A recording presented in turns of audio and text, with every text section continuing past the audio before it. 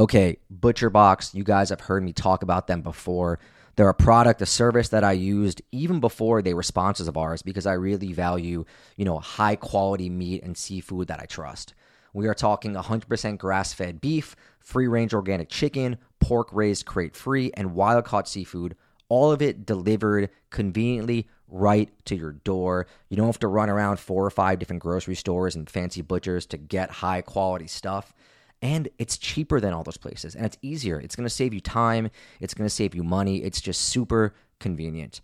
Sign up for ButcherBox today by going to butcherbox.com/underworld and use code underworld at checkout and enjoy your choice of bone-in chicken thighs, top sirloins, or salmon in every box for an entire year. Plus, you get $20 off. Again, that's butcherbox.com/underworld and use code underworld. Hey, do you have trouble sleeping? Then maybe you should check out the Sleepy Podcast. It's a show where I read old books in the public domain to help you get to sleep. It was the best of times. It was the worst of times. It was the age of classic stories like A Tale of Two Cities, Pride and Prejudice, Winnie the Pooh. Stories that are great for adults and kids alike. For years now, Sleepy has helped millions of people catch some much-needed Z's, start their next day off fresh, and discover old books that they didn't know they loved. So, whether you have a tough time snoozing or you just like a good bedtime story, fluff up the cool side of your pillow and tune into Sleepy. Unless you're driving, then please don't listen to Sleepy. Find Sleepy on Spotify or wherever you get your podcasts. New episodes each week. Sweet dreams.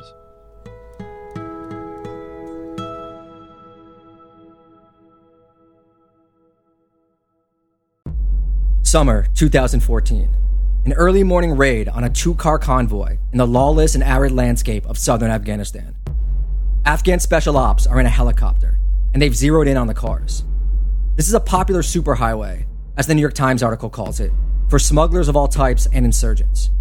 It connects Nimruz province, a big transshipment point for all sorts of contraband, with Helmand province, where over 50% of Afghanistan's opium is concentrated. Depending on the year, the numbers fluctuate, but by most estimates, this would have it mean that around 40% of the world's heroin supply originates in Helmand province these days. 40%, and that's all of the heroin on Earth. It varies over the years, but most estimates of the last few decades put the total amount of heroin originating in Afghanistan at between 80 to 95%. Though I should add that very little of the US's heroin supply comes from there. That's mostly from Mexico, Colombia, and even Guatemala. But the Afghan special ops teams are focused on these 2 cars. They fire a few tracer rounds and cause the cars to come to a sharp stop. When the raid is finished, they've confiscated a bunch of weapons and nearly a ton of opium. I don't mean ton as like shorthand for a lot, I mean a literal ton. The men in the cars are taken into custody, and one of them, a 40-year-old, gives a fake name and claims to be a carpet seller, which I mean like, fair play. It takes weeks, but they eventually figure out he's actually Mullah Abdul Rashid Baluch, the Taliban shadow commander for Nimruz province, a man infamously known for orchestrating a mass suicide attack during Ramadan. Now, though, he wasn't just a Taliban leader. He was also a super powerful drug lord. He's tried, convicted, and sentenced to 18 years in prison.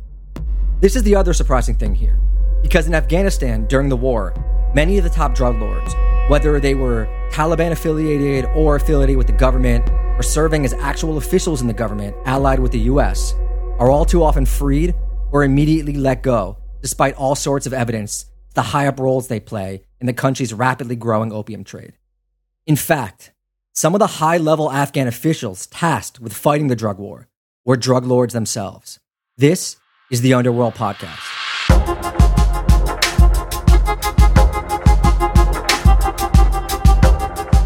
Welcome back, everyone. This is Danny Gold, and I'm here with Sean Williams. Hello. This is the podcast where we encourage you never to talk about prices over devices, and also we delve into the world of transnational organized crime, as only 2 journalists who have covered this stuff can. As always, support the Patreon, patreon.com/the Underworld Podcast. You give us $5 a month, you'll get all the bonus interviews that we've done, which like there's a new one every week almost. There's tons. Yeah. $10 will get you scripts and all the source lists, so on and so on. If you get it up to like 50 or 100, I will personally, for Sean, to mule whatever you need across borders and airports. It doesn't matter. No disagreements there, Sean? For $200, you can pick the orifice that it stays in. Jesus Christ. Anyway, welcome back. We are continuing this week with our theme of opium and Afghanistan. We're going to be going through, our Taliban heroin gang and the American war and occupation. The last one, if you go back 2 weeks, took us through the origin story of Afghanistan's opium nation from ancient times, through the Russian war, the emergence of the Taliban, all the way up to September 11th. And what a fun time it was. Thank you to everyone who wrote in and let us know they really dug the episode. And again, reminder, this isn't going to be like a thorough examination of the war. For that, you should probably read the recently released Afghanistan papers or Anand Gopal's book. No, this is about drugs. Wait, what else do we pod about? There are variations, but mostly it's about drugs and all the fun stuff that comes with it. And that opening anecdote, that's from a big 2-part New York Times series by Azam Ahmed. It's really great work. I think it was released in 2016. And the man he talks about there, interestingly enough, was released in 2019, not through good old-fashioned bribery or threats, but through a prisoner exchange over a bunch of kidnapped Indian engineers that were taken hostage by the Taliban. Side note, though, I really think I could be good at like these hostage exchange negotiators for this sort of stuff if that career path is open. I honestly think, yeah, I feel like I can see both sides a lot. It's a good skill to have. Oh, okay. Well, you reckon you could renegotiate our deal for this podcast then? Yeah, that's a skill that I don't have. Anyway, yeah, that Patreon is it's up and running. But yes, we're going to work our way through the last 20 years of Afghanistan's opium industry. An industry the U.S. spent like $9 billion or $8 billion trying to shut down and just failed miserably. Did they really try to shut it down? Like, really? I mean, at some points they did, but as we'll see, it's complicated, and that wasn't the original focus. And even shutting it down, if it was the focus, it's not as simple as it seems because there's a lot of different intricacies that go into it. And one thing I really didn't get to dive into in the last episode was the networks that take this heroin and opium and spread it out all around the world. So I just want to do a quick rundown of that. There's a great GAO report from 2000 that looks into them. And obviously, some things on the ground have changed since then, but I think a lot of it still stands. And we kind of broke down how a lot of it moves over the border into Pakistan, into Iran, or taking the northern route through Tajikistan. This report says the Pakistan route is mainly trafficked in cargo containers by air or sea, after getting up there in trucks, sometimes using ports and African cities as stops before heading to Western Europe and the UK. Now, the route through Iran primarily uses trucks to keep going through Turkey, where it can head through the Balkans before spreading into Europe. That goes through Albania? Yeah. I mean, it always does. Yeah. It always does. An Interpol report describes the route going through Russia. Some choice quotes. 2 primary routes are used to smuggle heroin. The Balkan route, which runs through southeastern Europe, and the Silk route, which runs through Central Asia. The anchor point for the Balkan route is Turkey, which remains a major staging area and transportation route for heroin destined for European markets. And also, although the Balkan route is considered the primary supply line for Western Europe, Afghan and Central Asian traffickers smuggle heroin along the Silk route into Russia, the Baltic states, Poland, Ukraine, the Czech Republic, and all other parts of Europe. Tajikistan, Uzbekistan, Kyrgyzstan, Kazakhstan, and Turkmenistan are vital transit countries. We should do a whole episode on that mad Turkmenistani president. I wrote his name down. I'm going to try and say it right now. Yeah, give it a go. Gurbanguly Berdimuhamedov. Is that it? This guy hunts on horseback, builds statues of his dogs, did a rap tune with his grandson a few years back. He's incredible. We're gonna do a show on him, episode 2050. I feel like that's a joint Robert Evans production, But yeah, basically heroin goes through every country, everywhere. I mean, that's my takeaway. And it's just a whole lot of smack everywhere. In fact, by 2001, Iran and Pakistan were estimated to have the largest proportion of drug users in the world, according to an international crisis group report. With Central Asia, really catching up. All of this because the Afghanistan opium heroin routes just goes right through them, which, I mean, it's an interesting question too when you think about Mexico, Colombia, and cocaine users. Don't get me wrong, I've had some nights out in Colombia, and the Colombians, they definitely love to hoover their fair share of schneef. But I'm pretty sure the US and London are leading the way with that. Oh, by a mile. If you go to the guys' toilets at halftime of an English football match, more guys are doing snow there than in Berghain. It's insane. Everyone. Yeah, but I wonder, I mean, I'm sure there are reports on it that I just didn't look up, what the usage levels are like in Colombia and in Mexico. So yeah, that'll be our homework for next time. And another thing I found interesting, though, about this heroin trade was just how segmented it is, right?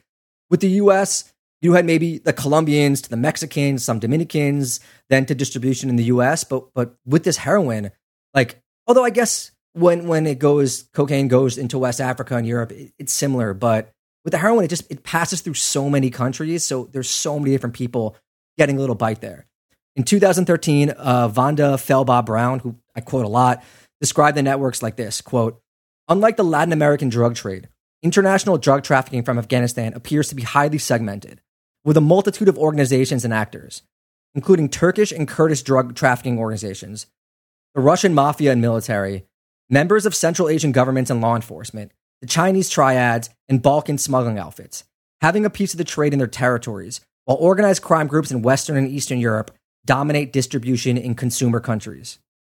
So how is everyone making money on this like bazillion country drug run? Like each border a guard, each stop a policeman, every time unloaded, reloaded. It's just so many people. There's so many parts in play. Yeah, I mean, the value just goes up and up and up, and obviously the price goes up and up and up, and we pay. You get these kilos in Afghanistan, and they're a couple $100s, and then it just keeps going up and up and up until it reaches like your customer when it's gone through so many different levels, and the price is definitely higher than a lot higher than what it is. I mean, it's fascinating to think about how that transpo breaks down, how the money breaks down, who is doing the deals and making moves with who, and just how that price gets inflated. But yeah, back to the timeline. We left off right when 9/11 happens. The Taliban had banned opium cultivation, though some say it was a manipulative effort to juice the price, or that they had plenty of opium stocks, already in play that they were holding on to, and they were just trying to gain international legitimacy. One report says they'd actually pulled back on the ban shortly before the towers were hit, but as soon as September 11th hits, and the realization sets in that the U.S. is going to go after the Taliban, the opium, it just gets going again. Wait, so how come, like, trying to buy weapons and stuff? No, I think it's more that a vacuum of power, right? And people realized that the Taliban weren't going to be focused on this, or the Taliban had to stop caring about it because they're never going to get international legitimacy now. I mean, again, these are assumptions. Right before September 11th, the price of a kilo of opium in the area is at a high of $746. A month after the attack, it drops to less than $100, either because people were dumping their stock or the growing season was expected to be huge. And again, the assumption is, with the Taliban on the run, some of the old farmers and drug lords started openly planting again as planting season was nearing. Allegedly, according to Gretchen Peters, who again is a woman who we quote a ton because her papers were fantastic, when the bombing started in September of 2001, George W. Bush had met with his National Security Council and been encouraged by the Pentagon to hit some major opium-producing targets. But in the end, they declined to do so because of a fear, of pissing off the local population and creating a lot of collateral damage. Oh, good job they stuck to that plan throughout the war, eh?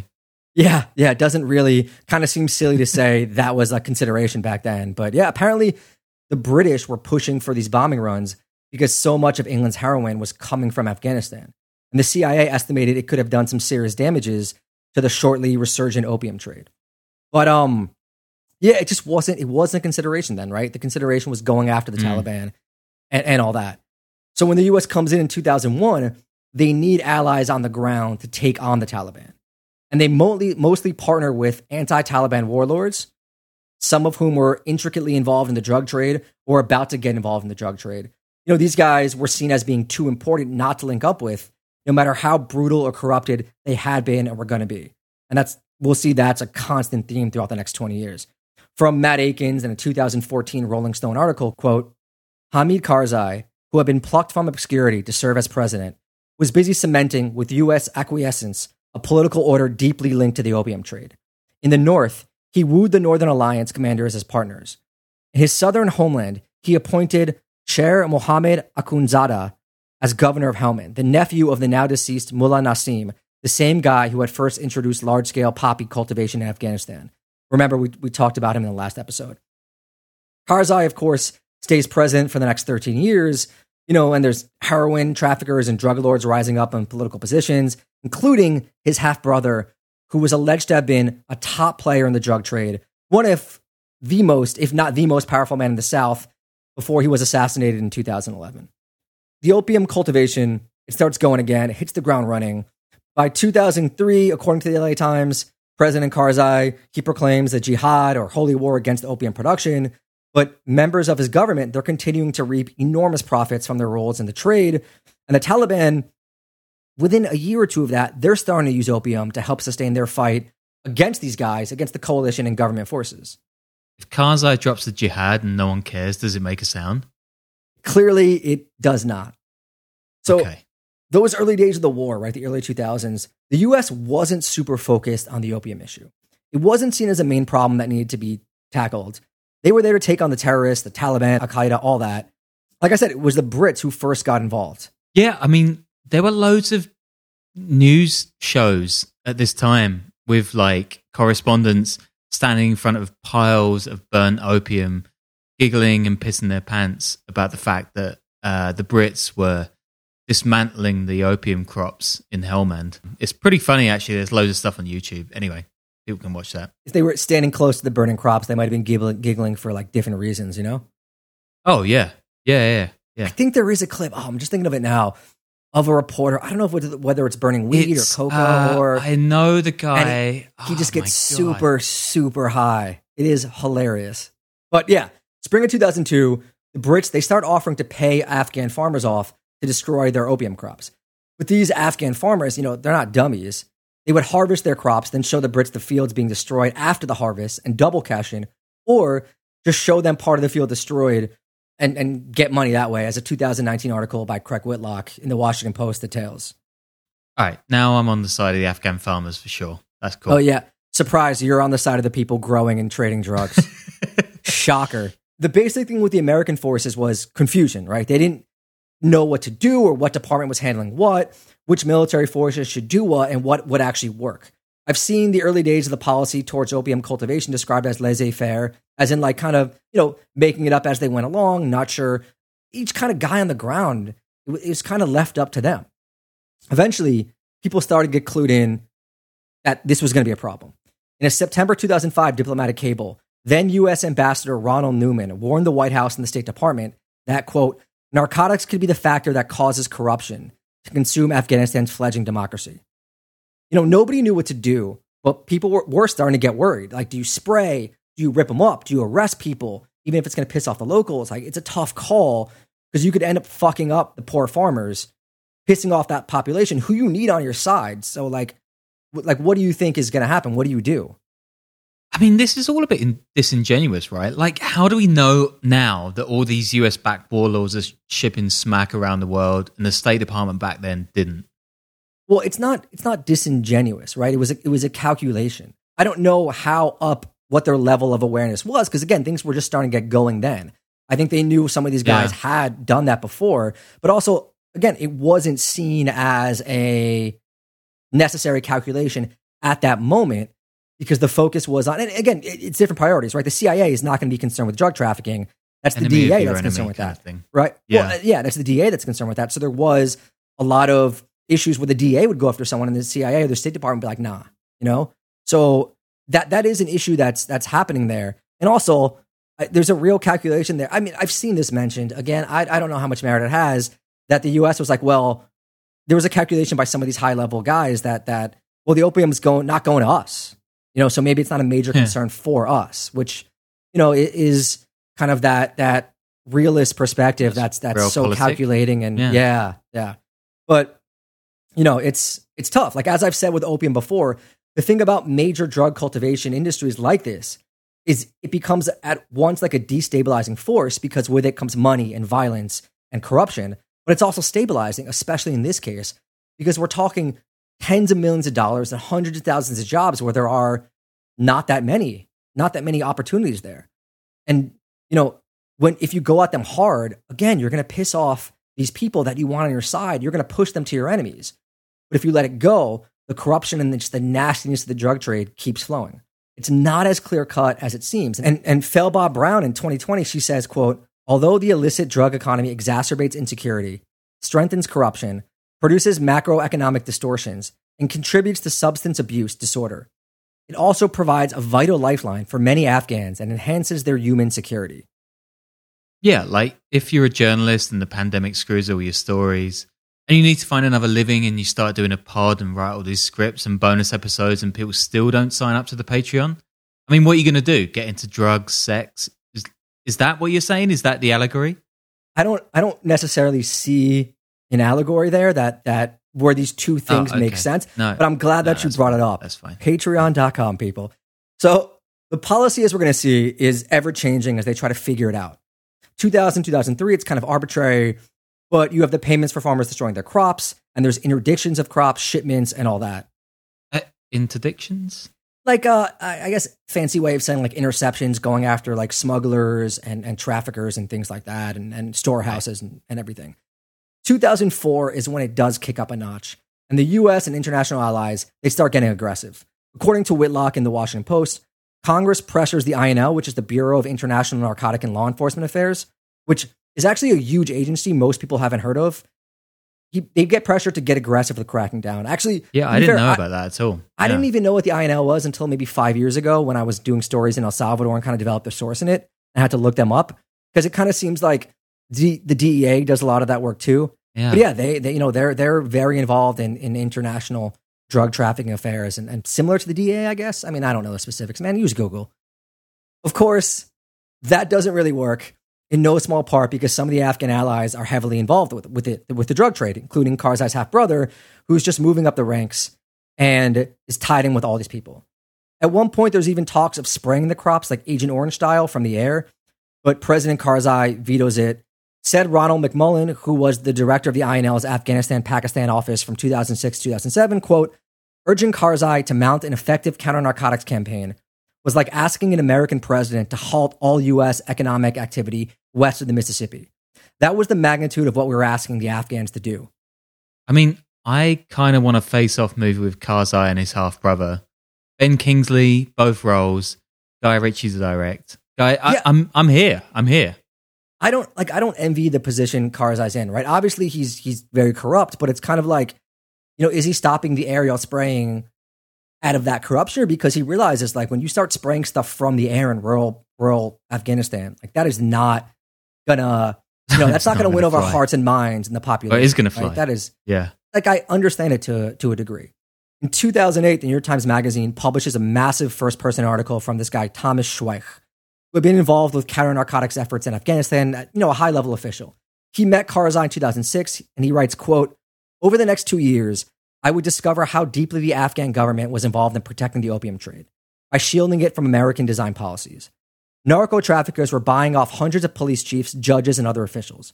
Narco-corruption went to the top of the Afghan government. And every town has a dark side.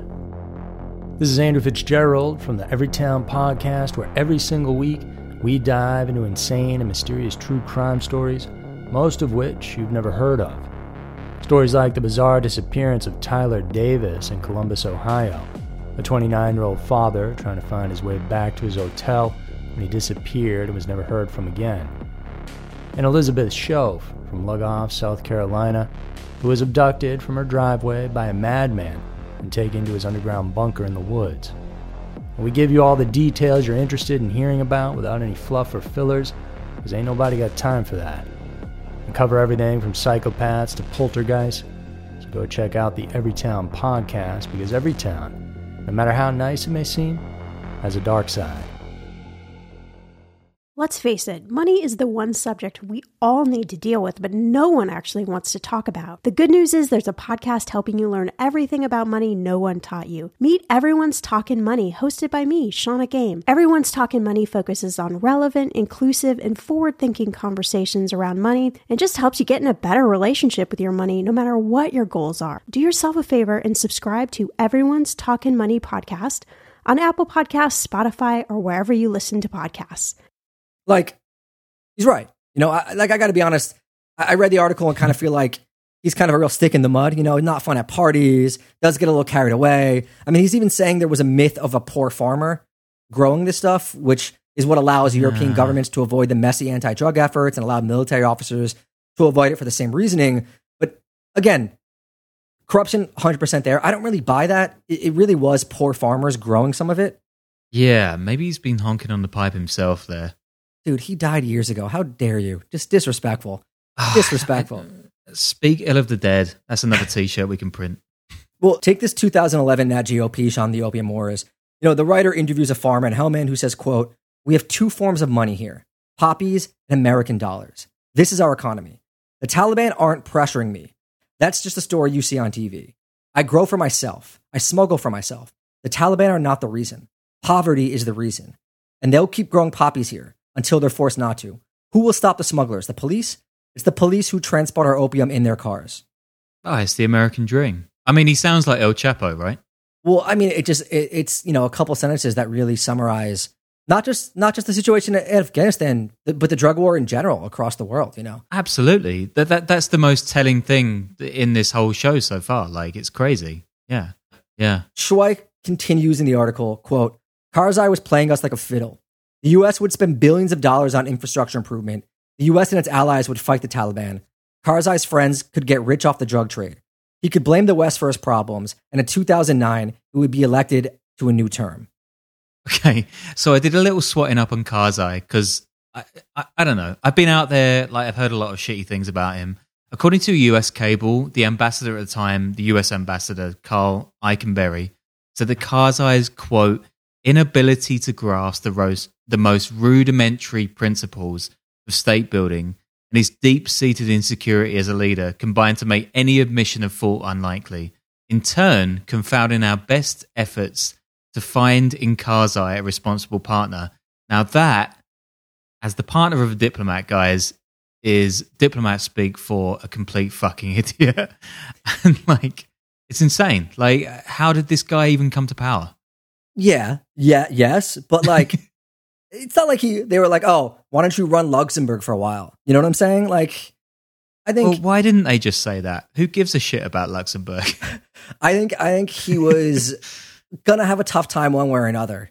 I think I'm not trying to rationalize a lot of the stuff that he did, but it wasn't like he wasn't handed an easy job. No one's doubting that. It's a poison chalice. Yeah. But also, the guy who's drinking from the chalice. Oh no, he definitely was corrupt as hell, and he was getting rich, and his family was getting rich. There's no doubt about that. I mean, and not just like couple $1 million. I mean, we're talking like crypto money. These guys were living large, duffel bags full of $100 bills. But again, there were some efforts made to combat the drug trade. They were going after the labs. They were going after large traffickers. The problem was no one really knew the lay of the land or could suss out who was telling the truth. Again, Felba Brown, quote, "Immediately, however, the effort was manipulated by local Afghan strongmen to eliminate drug competition in ethnic, tribal, and other political rivals. Instead of targeting top echelons of the drug economy, many of whom had considerable political clout, interdiction operations were largely conducted against small, vulnerable traders who could neither sufficiently bribe nor adequately intimidate the interdiction teams and their supervisors within the Afghan government." I'm using a lot of quotes here, and a lot of big words, a lot of multi-syllable words. Also two interdictions, and I've never even heard of the word interdiction before in my life. It's good work, though. I want to give the people proper. This is good work. The U.S., also by now, they had local Afghan units that were ripping up the crops manually. And this, again, is going to piss off the poor farmers. They tried with these alternative means to work programs, but, they never worked. And these farmers, remember, this was like the only economic opportunity in the South besides fighting. They're looking at the big guys getting away with it, and they're pissed. And who steps in to fill that void? Who else but the Taliban gang? Now, our boys in the Taliban, actually mostly they're Sean's boys, had gotten routed by the U.S. forces. And many of them crossed over the border into Pakistan to lick their wounds and wait things out, plot, all that sort of good stuff. Nice. Yeah. Cheap shot. I mean, whatever doesn't piss off the Albanians, so I'll go with them, Talibs, ISIS, whatever. So here, according to Brown, they start building themselves back up, over a year or two without drug money, mostly from donations from Pakistan and the Middle East, and by taxing and trafficking other goods back and forth across the border. Illicit goods, But the eradication effort, it really plays into their favor with their target audience, especially when it starts ratcheting up post-2004. the rural population is losing their income. They're just getting driven further and further into the Taliban's hands. And it alienates the locals from the government, both federal, local, and with the local leaders allied with the U.S. who agree to the eradication efforts. It just pushes them further into their enemies' hands, who realize they can step in, start supporting the farmers and locals who aren't politically connected enough to keep their opium cultivation going.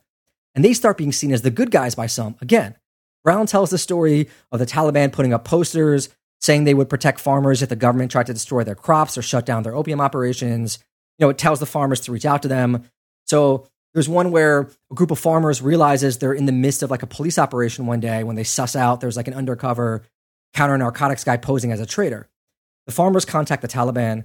Taliban tells them, kidnap this guy, hold them hostage, have him call the police in the area to come through, which he does.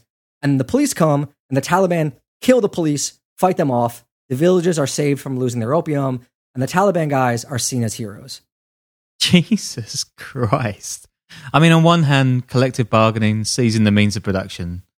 On the other, mass murder. Yeah, toughie. Yeah, it's a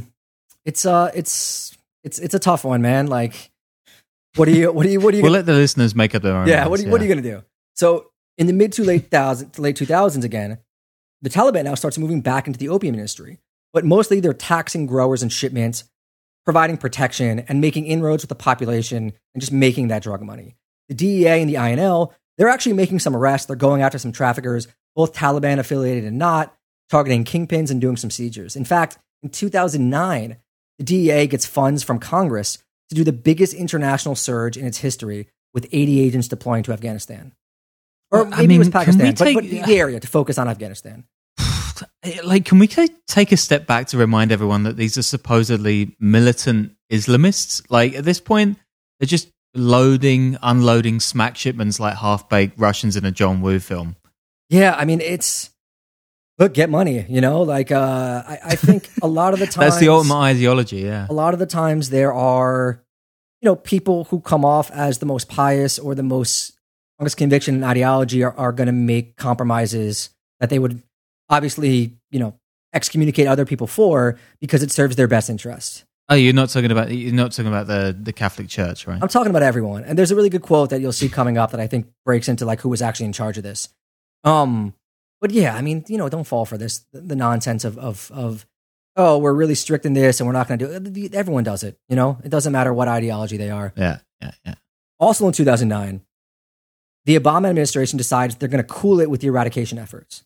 They're still doing military raids on Taliban-linked traffickers, but they shift these other efforts trying to get the farmers to try out alternative crops or change jobs, It's kind of like I don't know whether it was as bad as the trout farms in Kenyan deserts, but I wonder if there was like a coding school that they were like, let's teach these guys how to learn how to code, and then they won't have to traffic opium. I mean, I literally wrote a story about a co-working space right by the old palace in Kabul when I was there. Like, wait, did you really? Actually, like, no joke. I actually wrote the first co-working space in Kabul was my story. Get out of here. Editors will take any old shit. Well, truthfully though, like, coding is a good idea. Like, my advice to all your journalists, no doubt. Learn. Yeah. I have a friend who like just got out of the film industry. I did journalism. Like 38. Did like a coding boot camp that cost a little bit of money. Now he's making more money than any journalist I know after like 6. Anyway, moving on. Oh, God. Jesus Christ. Don't do that. Patreon.com. Moving on. The efforts fail for all the alternative whatever job. I mean, there are some successes, right? But for the most part, they fail. In one instance, they pay farmers to renovate those irrigation canals to use for fruit trees and other crops. But instead, they just end up using them to irrigate poppies. Wheat was also like a big crop, but they would just switch off between wheat and opium depending on the money issue. I'm pretty sure you can grow opium, like it's a fall-winter crop, so you can grow it when you're not growing wheat. But yeah, I mean, every talent needs his fiber, right? Yeah. But yeah, Felbaugh Brown again, quote, after decades of cultivation and the collapse of legal economic opportunities, opium is deeply entrenched in the socioeconomic fabric of Afghan society. It underlies much of the country's economic and power relations. Many more actors than simply the Taliban participate in the opium economy, and these actors exist at all social levels. The crops, they do decline somewhat around 2009, a year before or after too, I think. But that has more to do with drought and other factors like overproduction in the years before. And the number of Afghans involved in the poppy industry actually declines from 2.4 million in 2007, 2008 to 1.6 million in 2008, 2009. But that number isn't going to stay down. And now the Taliban are just getting further and further entrenched. Gretchen Peters, in that 2016 paper, details how the massive scale of Taliban drug operations has an oh shit moment during a battle in Marja in 2009 when they're trying to clear an opium market. It takes days for NATO and Afghan troops to win. They kill 60 Taliban fighters, but they find 92 metric tons of hash, heroin, opium, and poppy seeds, and hundreds of gallons of the chemicals needed for refining. And at the time, it's the second largest drug haul in world history. Are we talking Captagon for the biggest? Yeah, or? I don't know. I mean, this is 2012, and Captagon doesn't kick off till later. But it's kind of like these, it's like the prices and all that. These numbers get thrown around. I think, you can safely surmise that 92 metric tons is like a fuckload of drugs. But people, journalists love to throw on. Take it from us. That's a fuckload. They love to throw on. What's it called? What are these called? What's the word? I'm drawing a blank here. Like what? A yearbook thing when it's like the most this, the most that. Superlatives. Yes, they love to throw in superlatives to make a story. It's how you convince your editor. Throw a superlative out there. And now you see the Taliban, they're just getting more and more involved with the trades, with the traffickers. They're not just taxing, they're starting to do the trafficking as well. They're getting involved in the processing labs and the exporting, which up until then has been controlled by the trafficking networks. But a bunch of those major players get arrested by the US and British forces. So, it creates an opening in the market. Says Peters, quote, powerful Taliban commanders, including Mullah Naeem Barich in Helmand, stepped into that gap. Barich represented a new generation of Taliban commanders who were not simply collecting taxes on poppy crops and drug consignments, but actively meeting with district-level officials and tribal leaders to set opium production quotas, organizing military campaigns to attack government-led eradication programs, and coordinating exports of drug consignments. Barich and others like him gained increasing wealth and autonomy, making the insurgency more fragmented, but also better funded and better armed. Meanwhile, opium and heroin is just pouring out of the country, wreaking havoc far and wide. The BBC had a 2010 piece on how the growth of heroin in Afghanistan led to huge growth in Russian heroin addicts, since the northern Tajikistan route was also growing.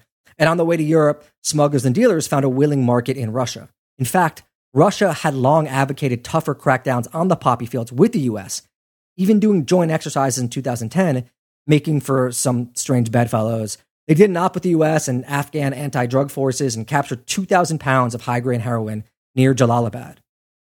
Wait, are the Afghans getting high on their own supply? Like, what are the stats there? Oh yeah. I mean, for sure. It shot up there. I mean, Afghanistan, Iran, and Pakistan, just huge like growth in addicts. Like, it's a tremendous problem, especially because like, where are you going to find treatment centers there?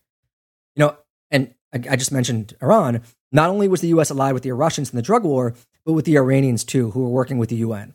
I actually had no idea the Iranian provinces bordering southern Afghanistan were such just like lawless drug warrior Mad Max situations.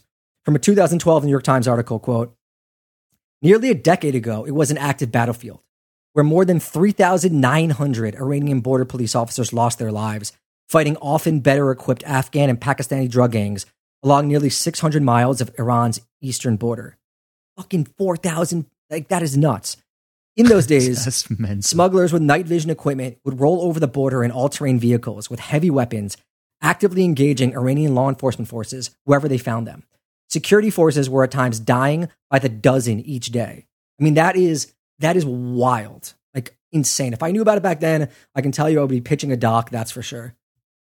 So if this is like in Balochistan, let's talk about doing a film together there. Because like, oh my God, I've been trying to get out there for years. Like, do producers listen to this show? I mean, apart from the guys who steal our shit advice. Yeah. Besides people taking our ideas and then doing them with actual resources. I don't know.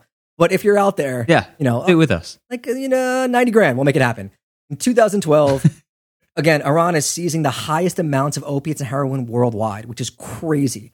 Iranians were netting 8 times more opium and 3 times more heroin than all other countries in the world combined. But the article details the Iranians did make a lot of progress in cracking down, but, not really with the most progressive methods. Said the article, quote, read drug traffickers, Hundreds have been executed in recent years, making Iran the second leading country in the world in death sentences after China. Yeah, I mean, no one even knows how many people China kills, right? It's probably killing more than everyone else combined. I mean, that's not even a joke. That's just a grim fact. Like, I'm sure that I'm going to do more jokes further down that Danny's going to love. We're going to have to, once we try to make these Chinese deals, we're going to have to just edit that out like Disney and NBA style, you know? Just complete fealty. I'll do that. I'm fine. I'll sell. I fucking do anything for that Chinese yuan. Do a random episode about how Z is just like a great guy. Just like no theme whatsoever. You know who doesn't need drugs? Z. That dude, nice guy, great leader. So yeah, despite best efforts, the Taliban are capitalizing on heroin. The government allies and officials are capitalizing on heroin. And it's all just flowing out into Iran, Pakistan, and Tajikistan, and further out into the world. It can't be stopped. And in the Aiken's 2014 Rolling Stone article, he says it represents 15% of the overall economy in Afghanistan. And here he is on Helmand province during the harvest season. Across the province, hundreds of thousands of people were taking part in the largest opium harvest in Afghanistan's history. With a record 224,000 hectares under cultivation this year, the country produced an estimated 6,400 tons of opium, or around 90% of the world's supply. The drug is entwined with the highest levels of the Afghan government and the economy in a way that makes the cocaine business in Escobar-era Colombia look like a sideshow. Moving on, by 2016, the Taliban are pretty much fully enmeshed in the trade, no longer just taxing or providing protection. I mean, they're a cartel. They're working on every stage of the chain. I mean, like, look at the Shadow Commander we just opened the episode with. And, you know, they've been profiting from the opium trade for years, decades, for taxing and everything else, but having them really move into every stage of the business, that's new, right? They are basically rivaling the other major cartels in the region. And like they're you know, it's kind of like FARC in a way, like they're a drug gang now. Quote from the Times, the new Taliban leader, Mullah Akhtar Mohammed Mansar, again, this is 2016, is at the pinnacle of a pyramid of tribal Ishaqzai drug traffickers and has amassed an immense personal fortune, according to United Nations monitors. That drug money changed the entire shape of the Taliban. With it, Mullah Mansur bought off influential dissenters when he claimed the supreme leadership over the summer, according to senior Taliban commanders. You know, like all good drug lords with a plan, they want to control as much of the chain as possible because that's how you maximize profits. Why tax when you can smuggle? Why smuggle when you can produce? Why produce when you can refine? On and on and on. Oh man, this is such a head screw. Like, everyone on the take. I mean, like, listening to you say this actually back, it just makes you realize that the old maxim, follow the money, is the truest thing in the world. Like, it's not about morals. It's not about religion. It's not about anything else. It's about making cash. Like, I don't know. Maybe I'm getting too cynical. Yeah, I mean, I think it's hard to listen to this story and see what's going on there and not kind of get a bit cynical on the hopelessness of it all. But you know, who knows? Look at the golden. Well, I guess no. I was going to say, look at Burma. They shut down their heroin and they're doing. Look at Burma. No. They did so well. Instead, they're just making tens of billions of dollars on heroin. Not heroin, on crystal meth with an extremely oppressive regime. So maybe there's no hope. Who knows? Anyway, many of these networks, the ones who really worked the Taliban, these heroin gangs, they had their headquarters just over the border in Pakistan, and that's off limits to NATO and U.S. troops. So a lot of the smuggling networks, they're run by these close-knit families and tribes who, you know, they just can't be touched because of where they're located. As for some of the major players, this is from the 2009 Gretchen Peters paper from the ISIP. Quote, when most visualize the war in Afghanistan, they think of pitched battles and rugged mounted hamlets and IED attacks along remote dirt roads. It is important to also keep in mind the powerful traders, smugglers, and money launderers pulling the strings from the offices in Kedah, Karachi, and Dubai. The ambition of these businessmen is neither to spread Wahhabi Islam nor to create a Muslim caliphate. It is not even to eject U.S. troops from the Saudi Peninsula. The goal is to make money, lots of it. The UN ODC and some counter-narcotics officials estimate that fewer than 24 people control the vast majority of the Afghan opium market and profit most from it. So yeah, I mean, that's the quote I was talking about earlier, that, and your cynicism too, that just kind of breaks it all down. Yeah, I was going to say. Yeah. Also, I mean, kudos to you. You've gone from Alexander the Great to Obama in the Afghan war in, I reckon, like an hour and 20 minutes. That's pretty impressive. We're making good time. And yeah, I know a lot of this sounds convoluted, and that's because it really is. Like, I swear it's not my fault in writing this all up. There's just a lot. There's a lot going on. Take the story of Haji Juma Khan, who was one of the most prolific smugglers ever, called in Afghanistan, called the Escobar of heroin, which, you know, I kind of feel like I read about 3 other guys called the Escobar of heroin every other month, but still. He's from a tribe that has lived in that tri-border area of Afghanistan, Pakistan, and Iran for centuries. Some of the like harshest, most forbidding landscapes ever. The tribe is Brahui. I'm definitely mispronouncing it, but you know, we'll live. And everyone involved with him is from his tribe. He got big the first go around when the Taliban is in charge in the 90s. You know, he's sending 100-car convoys through the Iranian desert, then through the Arabian Sea on ships, landing on deserted beaches next to the United Arab Emirates, where they buried their cargo in the sand to be picked up later, which, I mean, that just sounds kind of fucking cool. You know, it's old school pirate stuff. Yeah. He's also maybe a high-ranking Taliban guy, maybe not. But the U.S. picks him up in 2001 in Kandahar, not realizing how big a fish they got. Allegedly. He also trafficked weapons, allegedly helped provide funding to, you know, some Al-Qaeda operatives and the Taliban, had the mobile heroin labs going, you know, and the stuff he moved on the cargo ships from Karachi to the UAE. On the way back, he would bring weapons, unload them in Karachi, and just take them overland to the Taliban. Taliban troops help protect his drug shipments as they snake down into the southern Afghanistan areas. But Afghan security officials say, you know, it was increasingly a blurring of line between whether they were insurgents or his personal sort of army and ruling sort of area. Now, he ends up getting let go in 2001, and some reports say he was let go because the U.S. didn't know who he was, but others say he agreed to be a paid informant for the CIA and was snitching on his Taliban and AQ collaborators. It's also alleged he wanted a role in the new government and was willing to give up the goods for amnesty. He even made a secret trip to the U.S. in 2006 to talk to the CIA and DEA and give them info, allegedly. His network, as of 2007, included a force of 1,500 armed fighters. And the question is, like, was he Taliban? Was he funding them? Was he working with them? Was he using them as bodyguards? Was he just you know, providing all this info? Like, who knows? I mean, what is the Taliban at this point? Yeah. And again, the U.S. gets him again in 2008 after arranging what he thought was another clandestine meeting in Jakarta. They actually, you know, get him there. They bring him to the U.S. for trial. He was apparently also working with Karzai's half-brother. Like, they were kind of 2 peas in a pod. I don't know why I'm using that phrase. 2 peas in a pod. Whatever, man. Paying off border agents, paying off intel in Pakistan and Iran, and on the payroll of the CIA this whole time giving up this info. His nephew takes over his role after he gets arrested. He gets arrested, the nephew, in 2009 and turned over to Afghanistan, the government there, who let him go after 72 hours. Meanwhile, he stays locked up for 10 years and then is quietly released in 2018. So it's just like, I mean, that guy's a perfect summation. Like, what the hell is going on? Who's allied with who? God. Who's what? Who's this? Who's doing whatever? It's just, it's discombobulating, I think, would be the word I would use.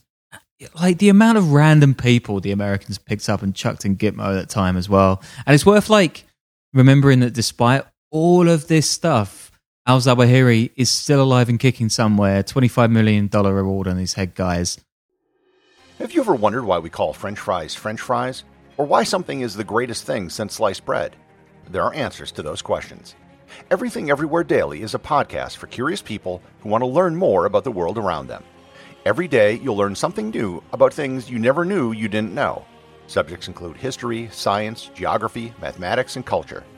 If you're a curious person and want to learn more about the world you live in, just subscribe to Everything Everywhere Daily wherever you cast your pod. This is Chris Christensen from the Amateur Traveler Podcast. The Amateur Traveler Podcast is about the love of travel. It's about where to go and why you should go there. We're going to open up to you different destinations you haven't heard of, or places you have heard of, but things you didn't know to do while you were there. Each episode is about 45 minutes long, and it's typically an interview with someone who wrote the guidebook on that destination, or who has been there, or who's a local tour guide, or someone who is an expert on that destination and knows how to tell you what to do to get the most out of your precious vacation time. So if you value your vacation time and you want to use it wisely, listen to Amateur Traveler and learn about destinations both domestic and international, places you've heard of and places you haven't. Amateur Traveler has almost 900 episodes talking about different destinations, so if there's a place you want to go, odds are we've already covered it and can help you plan a trip there. Amateur Traveler, subscribe today.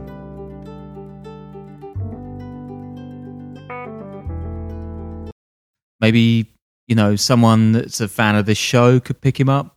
That could make us a few quid on the Patreon. God, yeah, that'd be nice. But anyway, we're going to move to 2017. Trump's in charge. And in terms of just like stupid gestures in the war on drugs in Afghanistan or in general, he's about to launch one of the dumbest. The U.S. decides to start targeting drug labs in Afghanistan and the networks with airstrikes. It's estimated there were 500 labs in the country, but the labs, they're mostly just a couple of huts with stoves and barrels and precursor chemicals. Don't get me wrong, like you need serious chemists to do this stuff, but these are cheaply made things that can easily be rebuilt. And the U.S. is sending I saw this mentioned, I'm not sure if it's 100%, but B-52s and F-35s to bomb these things, which is, cost-benefit analysis. I don't know. It starts in November 2016, but by early 2019, they've kind of realized how foolish these things are and how much of a waste of money it is, and they've given up. Wait, so what was that Moab bomb thing targeting? I remember that in the news. I don't really know what that was supposed to be hitting. I don't know. I think it was like a mountain fortress. I don't think it was this. Interestingly, 2017 is also when Afghanistan hits the all-time high for opium production, an estimated 9,900 tons. The UNODC estimates it was worth $1.4 billion in sales by farmers, or 7% of the GDP. But again, when it comes to the money and the stats, it's always hard to suss out what's real and what's not. The UN has estimated the Taliban earned $400 million from heroin sales in 2018, 2019, and a May 2021 U.S. Special Inspector General for Afghanistan report quoted a U.S. official as estimating they make 60% of their revenue from opium. Others have said it's only earning $40 million a year, and it's mostly from just taxes levied. I've seen experts who really focus on the market in general put it at between 20 million and 40 million. It's really a hard thing to pin down. Yeah, it's like that seems like big and tiny at the same time. The official GDP of Afghanistan is like $20 billion, so it isn't that much. But I guess, I don't know, it just so hard to gauge these kind of black markets. What value are you putting on the drug? Are you putting what it's sold for in Afghanistan or what it goes for on the street? Yeah, exactly. The end user. What a gram goes for on the street, you're inflating the price upwards of a ton. What does it go for? Anyway, moving on. First, I feel like I've been saying that a lot this episode.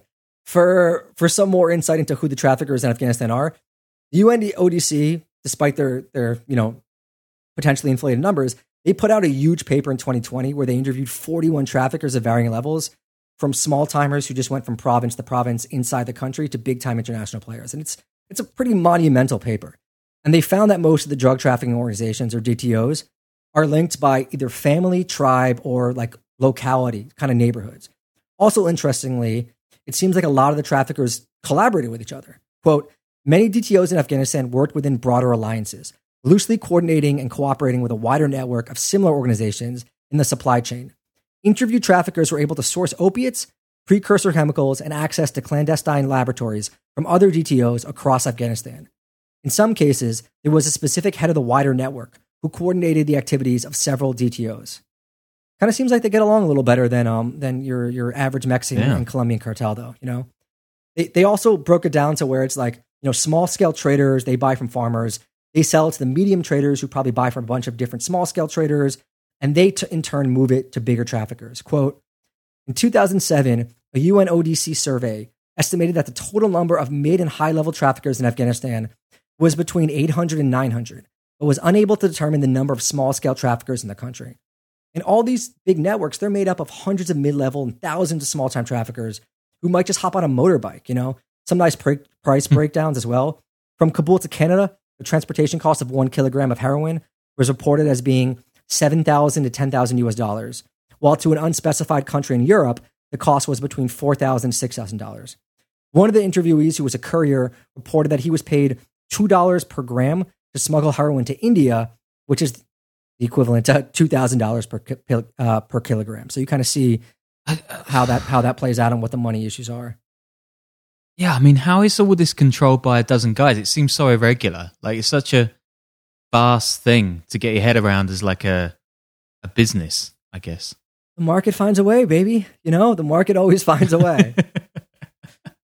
Yeah, all right, cool. Supply chain, that's Yeah, all right, Michelle Bachmann. Yeah, I don't know what supply chain means, but I do see it mentioned a lot these days when it comes to shipping stuff. I do know what it means. But yeah, I'm going to yada, yada, yada a lot of what's going on because we want to go to 2021 when the Taliban are back in charge. They've pledged to ban opium, which I don't like to offer predictions, but they probably won't. The LA Times quotes Felbaugh Brown again. It will be enormously difficult to achieve a poppy-free, drug-free Afghanistan. Even assuming that the country remains stable and doesn't disintegrate into civil war, and assuming it has meaningful international support, it will still take decades to wean Afghanistan off of poppy. I mean, I feel like Josh Brolin at the end of Sicario, right? It's like supply and demand.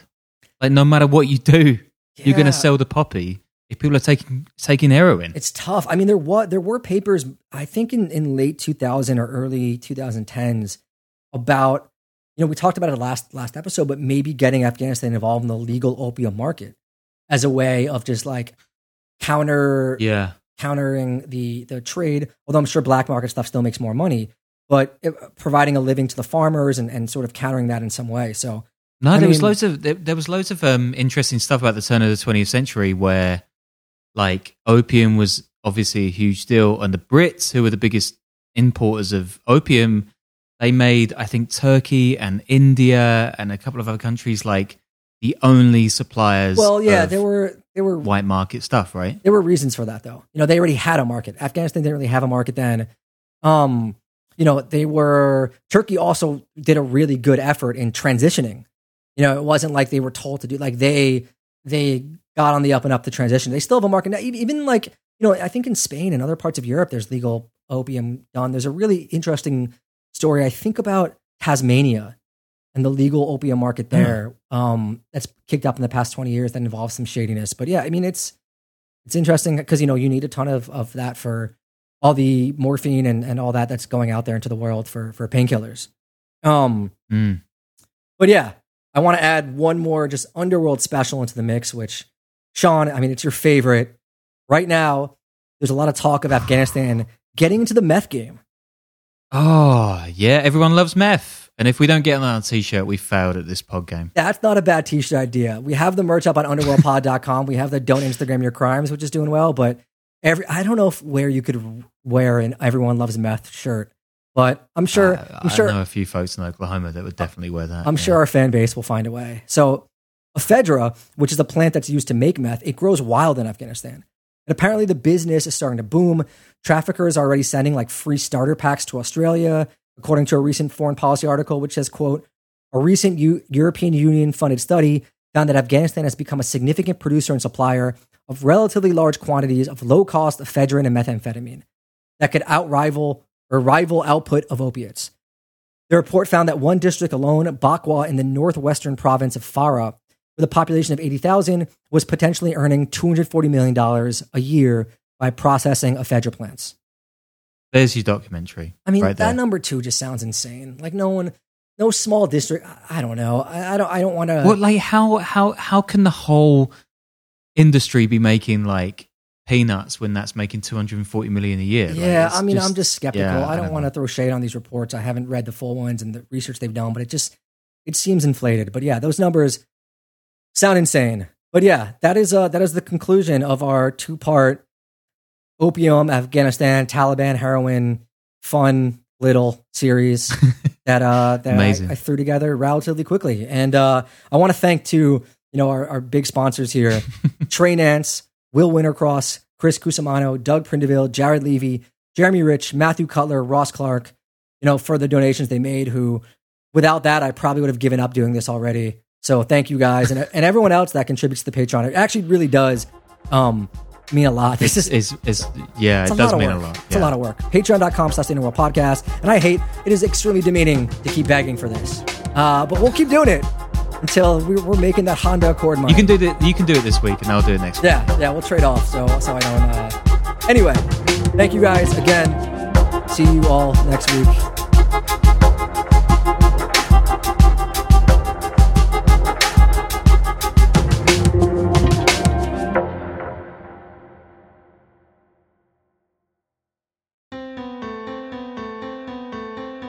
This Is Monsters is a true crime podcast and YouTube channel where I tell the stories of the worst people on the planet. Though the stories of the victims are told, we focus on the monster who carried out the evil act. The show is split into seasons, and each season has a theme. In Season 1, we covered cases of filicide, which is the act of a parent killing their own child. In Season 2, we covered cases of people killing for love. We recently finished up Season 3, where we covered cases of parricide, which is the act of someone killing their parents. Tune in now as we start Season 4, where we dive into the minds of family annihilators, sick individuals who decided to destroy their entire families. Check us out anywhere that you listen to podcasts or on YouTube by searching This Is Monsters. Have you made the switch to Knix? Millions of women have made the switch to the revolutionary period underwear from Knix. That's Knix. Period panties from Knix are like no other, making them the #1 leak-proof underwear brand in North America. They're comfy, stylish, and absorbent, perfect for period protection from your lightest to your heaviest days. They look, feel, and machine wash just like regular underwear, but feature incognito protection that has you covered. You can shop sizes from extra small to 4XL. Choose from all kinds of colors, prints, and different styles, from bikinis to boy shorts, thongs to high-rise. You've got to try Knix. See why millions are ditching disposable, wasteful period products and have switched to Knix. Go to knix.com and get 15% off with promo code TRY15. That's knix.com, promo code TRY15 for 15% off life-changing period underwear. That's knix.com.